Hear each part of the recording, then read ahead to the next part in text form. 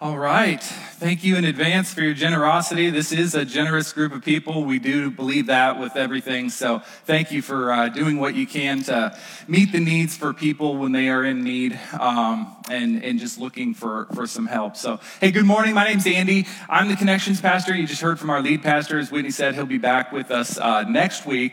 And so this week you got me. And, you know, I'm wondering, we're in this series on real love. And to get started this morning, I'm kind of wondering who among us this morning has ever studied a foreign language. Let me see your hands if you've studied a foreign language to some degree. You don't have to be like a fluent in that language. Okay, so a lot of hands went up around the room. Like many of you, I did the obligatory 2 years of Spanish in high school where I sat in a class and learned practically nothing, and that's on me, not on my teacher, because I wasn't taking it very seriously. In fact, 20-some years later now, the only thing I really remember from that class is I remember how to say necesito ir al baño, which I believe means I have to go to the bathroom, but I'm not even sure if that's what that means. And it is weird that that's the one thing I remember. I can't figure out, why I was saying that so frequently that it's stuck in my head all these years later. I must have been trying to get out of class or something. I don't know. But, if you have studied another language, maybe it was the high school languages that you took.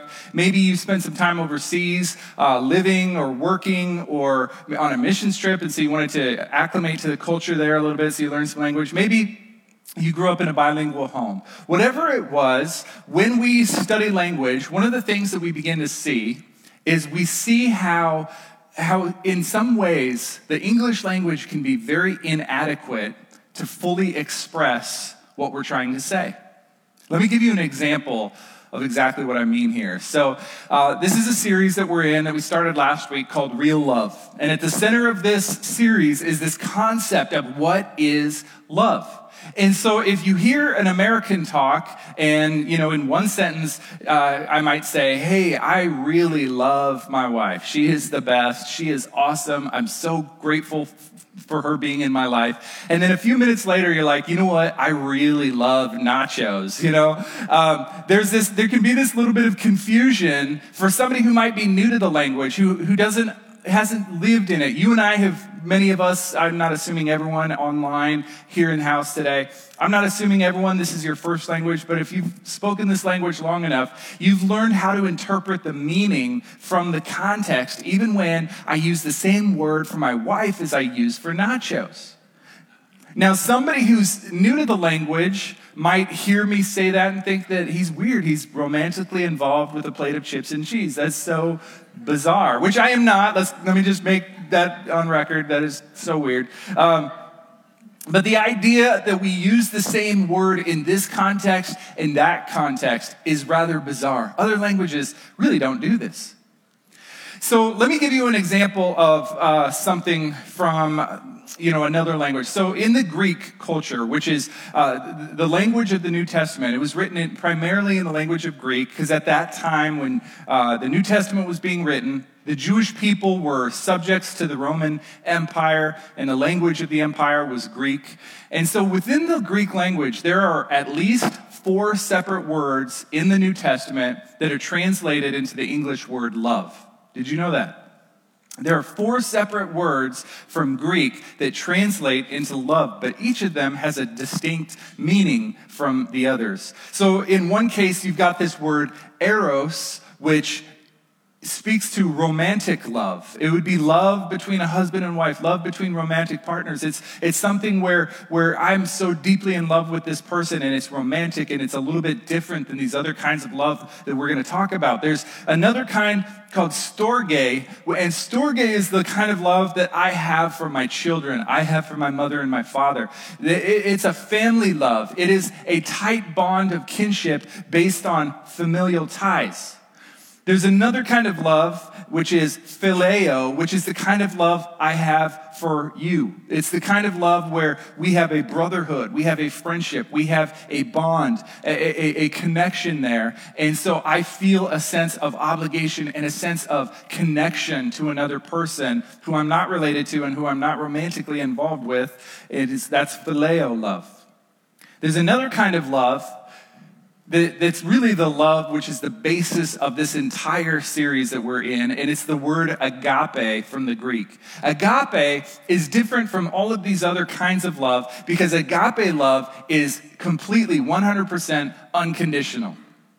The thing about agape love is that there are no strings attached, and it is the one of all of them that is perfect and constant no matter what. It's the kind of love that God has for us. So last week when Dave was kicking off this series and he was talking about how God loves us, he was talking about agape love, unconditional, unearned, undeserved, unmerited favor and love from God. It's agape love. And so in this season, in this series, we're in a 4-week series right now called Real Love. And we're looking at love from different aspects, how we love others and that sort of thing. So last week, Dave kicked us off talking about how God loves us. Today, I want to take this in another direction and talk about how we love God, okay?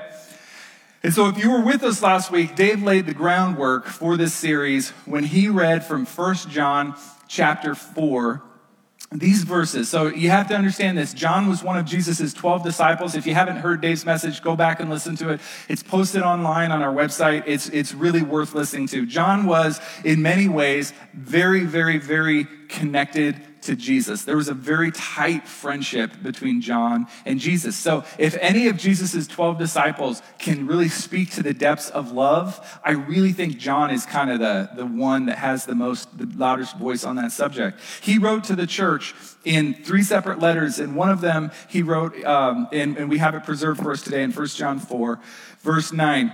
This was the groundwork. It says, God showed how much he loved us by sending his one and only Son into the world so that we might have eternal life through him. This is real love. Not that we have loved God, but that he loved us and sent his Son as a sacrifice to take away our sins. So this is the definition we are working with.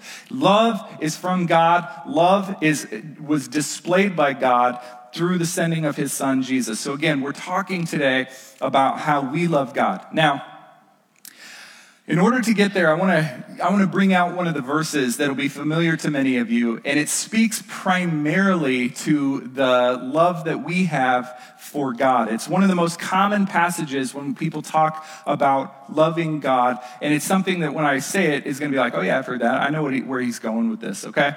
And it's interesting because the verses that we're going to read, it's actually, there are a few places in the New Testament where Jesus talks about this command. And it's actually from the Old Testament where it was originally given to God's people to love God completely. So let's take a look at this. It's in Matthew chapter 22, in an interaction that Jesus has between him and one of the groups of religious leaders. Now, let me give you a little bit of background so you kind of know what has happened, because I think it really sets this up beautifully. Jesus, in Matthew chapter 22, he's been preaching and teaching and healing sick people and raising dead people. You know, he's been doing a lot of things publicly. And what has happened is that the people who used to be really, really, really important and influential in that culture and in that society are losing their grip on their influence. What I mean by that is this is a culture that is centered around God. And so in a culture like that, the people who are the most important and most influential are the people who can best interpret what God means, what God says. And so the religious leaders of Jesus' day were at the top of the food chain. Everyone came to them because they were so important. They could interpret things. And there were these different groups of them. There was a group called the Sadducees, and they believed one thing. And there was a group called the Pharisees, and they believed another thing. And a group called the Essenes, and they believed another thing. And there were all these different sects of them, and they were separated by their beliefs. And people would kind of gravitate towards this group or this group. But what happened when Jesus came onto the scene is that all of them, their influence began to diminish because Jesus' influence began to increase. And a lot of times what Jesus was saying and what he was doing was challenging their authority and challenging their interpretations of God's scriptures. And so the people were kind of turning away from these religious leaders and turning to Jesus to hear what he had to say on the matter. And so in Matthew chapter 22, we have this setting where Jesus has already been dealing with the Sadducees. Okay, the Sadducees these groups would try to trap Jesus They would try to get him to say something that would discredit him publicly. They would try to trick him into saying something that would make him look like he doesn't know what he's talking about, back him into a corner, make him say something he shouldn't say. And so they would often set these things up. They would conspire against him. They would get together and they would huddle and they'd say, okay, what can we ask him that will get him into a weird position, and publicly he will discredit himself? And so they would come to Jesus and they would say, okay, what do you think about this? And they ask him a question. So the Sadducees had already done that before the verses that we're going to read. And so in verse 34, we see that the Pharisees heard that Jesus had already silenced the Sadducees with his reply.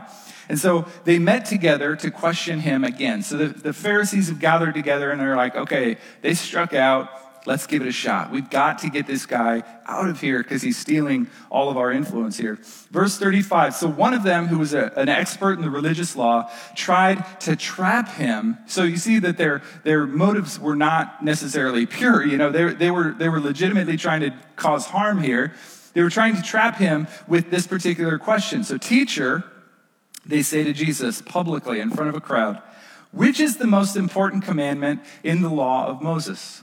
Now, I want you to think about this. If you're a parent, I'm sure watching online, I'm sure there are parents in here today. Have you ever had one of your kids come to you and say, Mom, Dad, which of us is your favorite?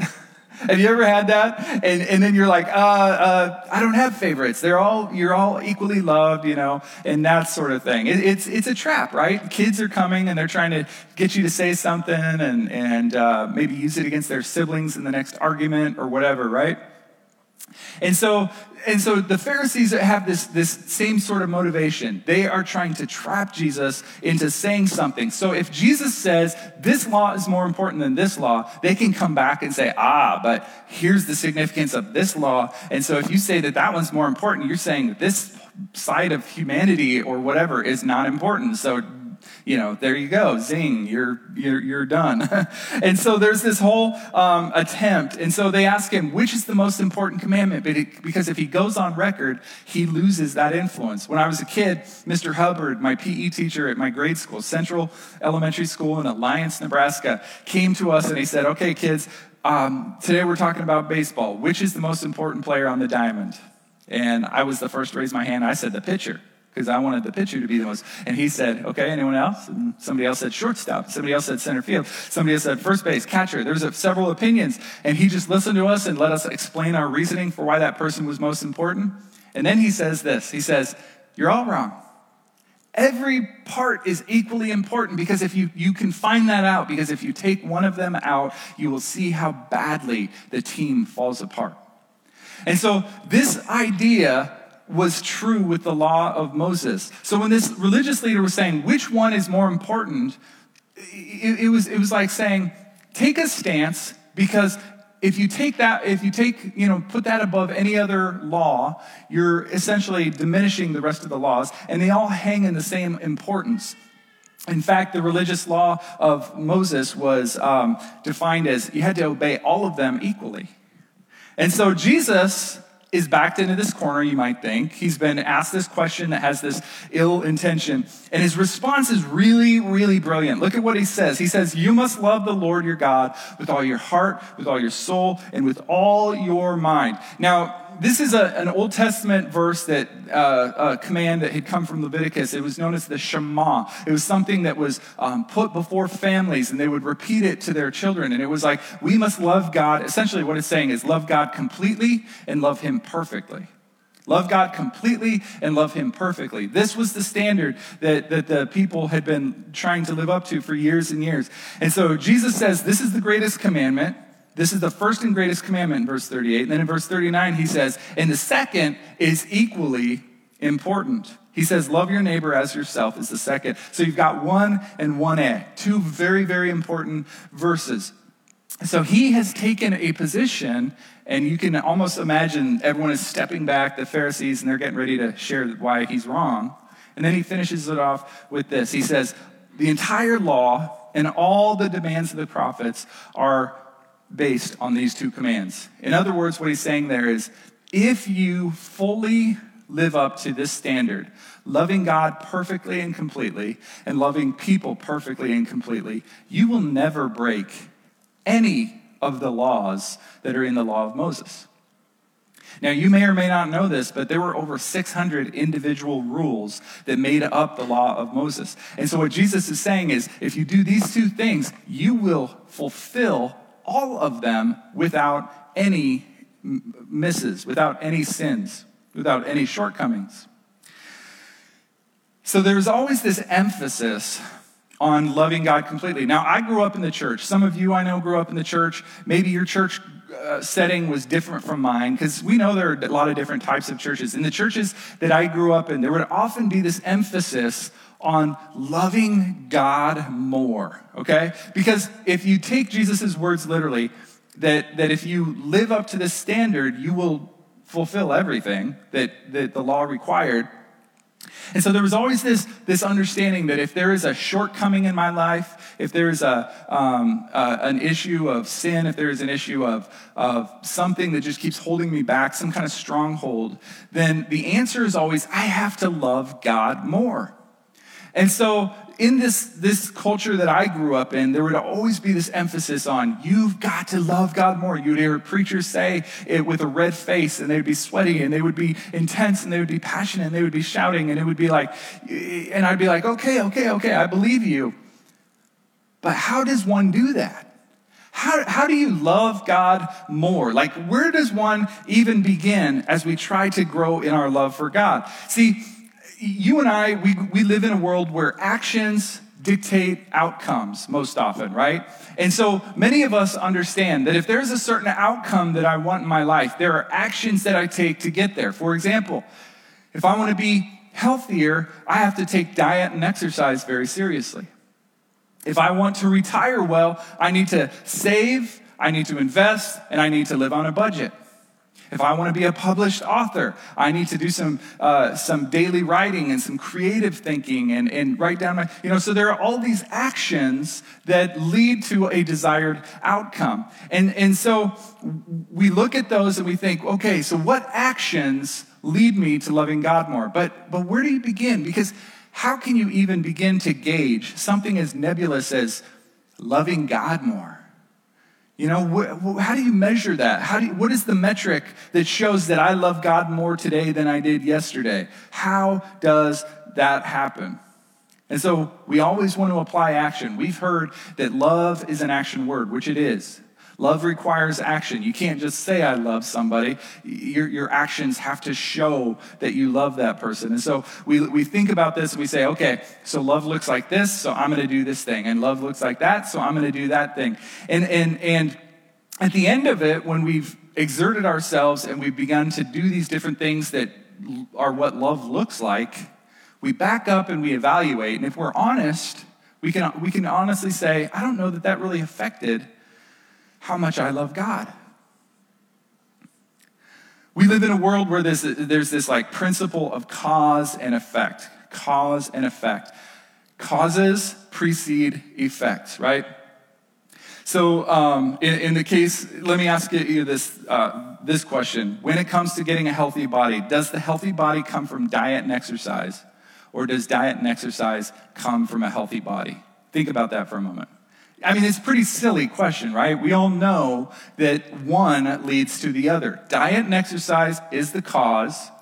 The effect is this change in our physical appearance and our physical health. This is a universal principle, but here's what happens. Sometimes we mistake the effect for the cause.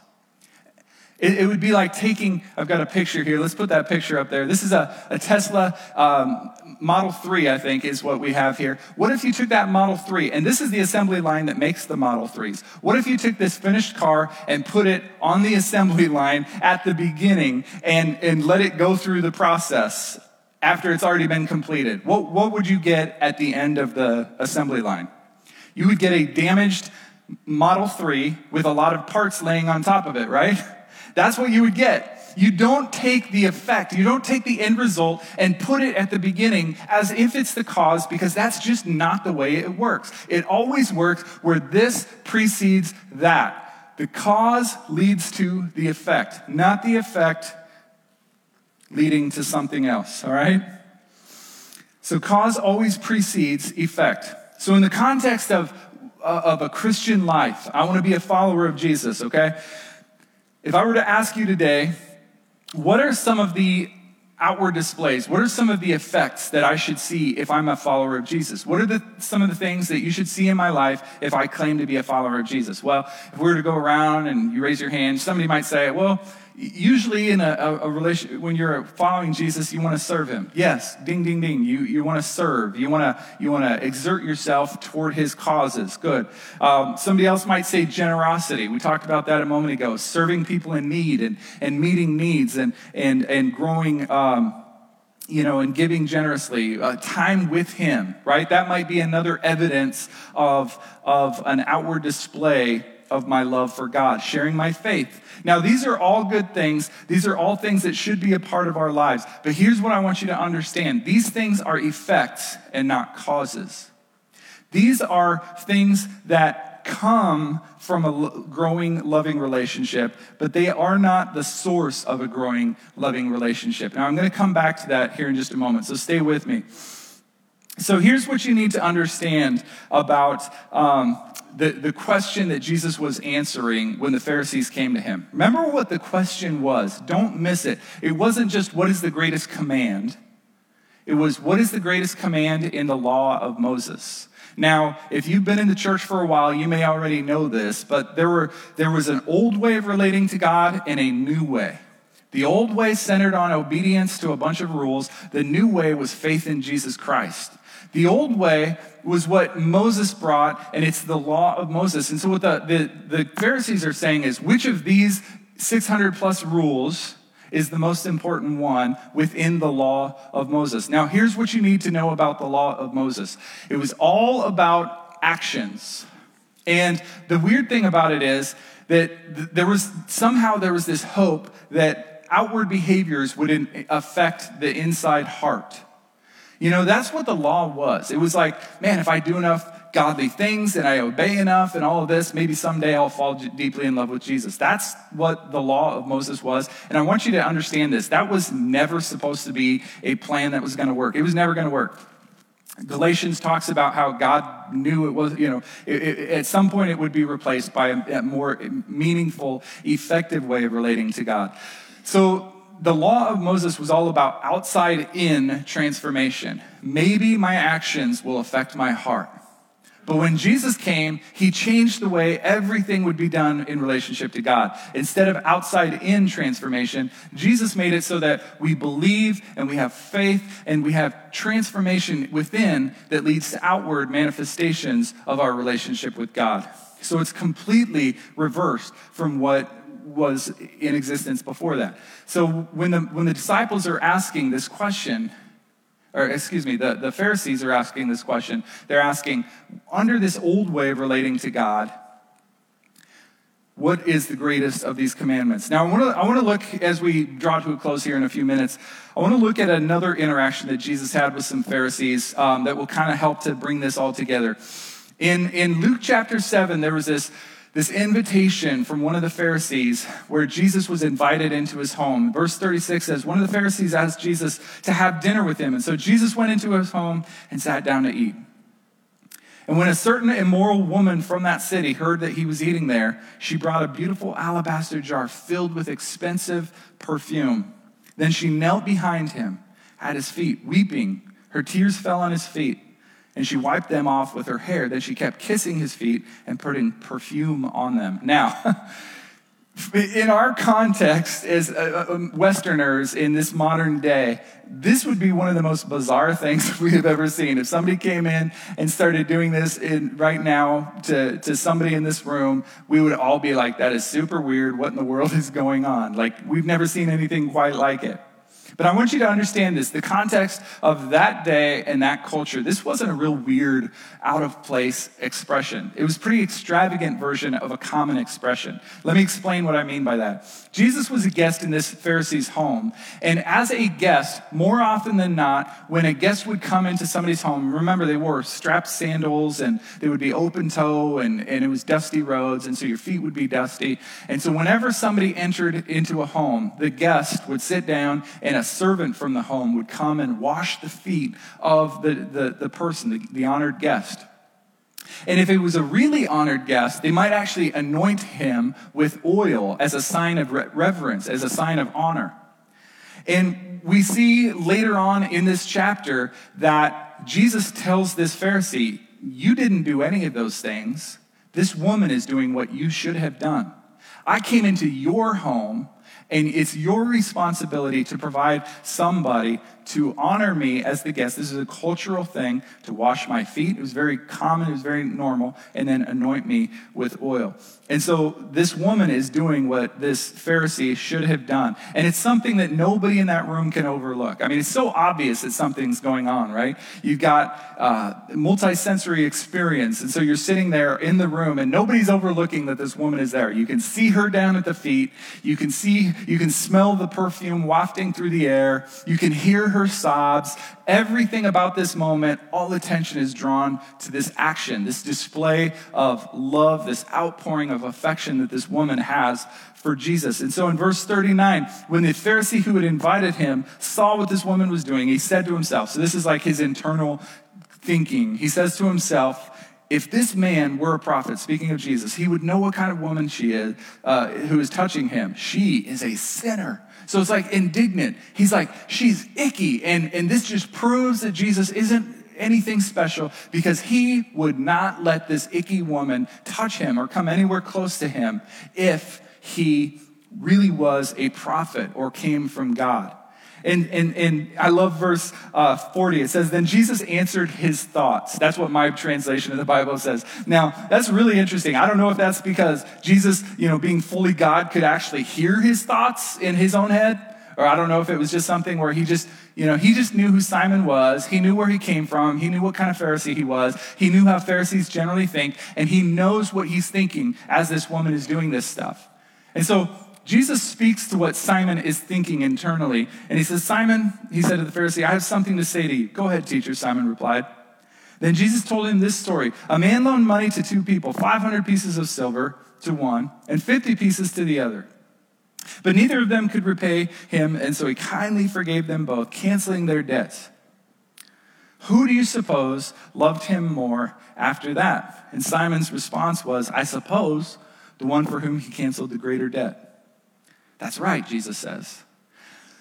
So there are a lot of observations one can make from this story. I've heard people preach and teach on this particular event many, many times, and there are a lot of different things that one can really focus on. But for the sake of our time today and for the sake of our purpose, I really just want to focus on this woman's display of love toward Jesus was a very outward, very expressive, very visible manifestation of something that was going on within her. And she had been forgiven of this great debt, and her response was this outflow of love and devotion. See, Jesus gives us an idea of where this had come from. This woman is displaying her love so vividly, so outwardly, because this debt had been forgiven. At some point in the past, this woman had encountered Jesus during his teaching. And at some point in the past, we don't know exactly when this was probably, but at some point in the past, this woman had an interaction with Jesus where he looked at her unlike anyone had ever looked at her because he saw value in her. And we don't know who this woman was. We don't know what her immoral sin was, but a lot of scholars believe she was probably a prostitute and had a lot of shame, just really well known in that community for this sin that she was tied up in. And so Jesus at some point had encountered her, and she had heard him talk, and she was like, and at some point she received love from him and received forgiveness for this debt that she owed to God. And so here she is, these days later, she is kneeling at his feet, she is weeping, she is wiping his feet with her tears, she is anointing him with this expensive perfume, and she's doing this not so that she can grow in her love for God, but she's doing it because she loves God so much. Does that make sense? This display in her mind is not a cause to try to fall in love with God. It's an effect because she is so deeply in love with this man who has seen her, who has forgiven her, who has loved her, and would, within a few days from here, go to the cross and give up his life for her. You see, I really believe that when you ask the question, how do we love God more? The answer is very simply this. If you want to love God more, the input is not doing more things for God, but the input is growing in your awareness and your understanding of the depths of God's love for you. Because you see, this is the truth about love. Love comes from love. Love is a response to being loved. And I believe this woman shows this so clearly. This outward display of love that she does in serving the rest of her life. Many scholars believe she was one of the women who was there to anoint Jesus when he was buried. So she was with him the rest of his life, following him and serving him and loving him, and was probably radically transformed by his love for her. So love comes from love, and it is a response to being loved. If you want to grow in your love for God, I challenge you to take time every day to just meditate on how much he loves you. And like the verse says that we read at the beginning, God showed us his love by giving Jesus to be our sacrifice. So if you focus on Jesus' sacrifice, that's the picture of God's love for you. And the more we think about that, the more we are aware of that, the more we spend time thanking God for that, the more I believe we will see our love for God grow and increase. And it will be a game changer for you in how you live every day of your life. So let me pray for you. Father, thank you so much for loving us to the extent that you do. God, thank you so much that as we sit here today, as we watch online, Lord, there's a very real sense that we are loved by you, God, not because of what we've done, but because you are good, because you created us as people to be loved. We are your children, and there's an undeserved, unearned, unmerited love that you have extended to each and every individual watching or here in house today. And Lord, there are people here who are trying to figure out, how do I grow in my love for God? And Lord, I pray that today you will help us to understand that the key to growing in our love for God is spending time learning about your love for us. The more we focus on your love, the more we will see a natural reaction, a natural response of love going back to you based on your love for us. So God, we pray that you would open our eyes to see this and empower us to this end. We thank you for it all. In Jesus' name, amen.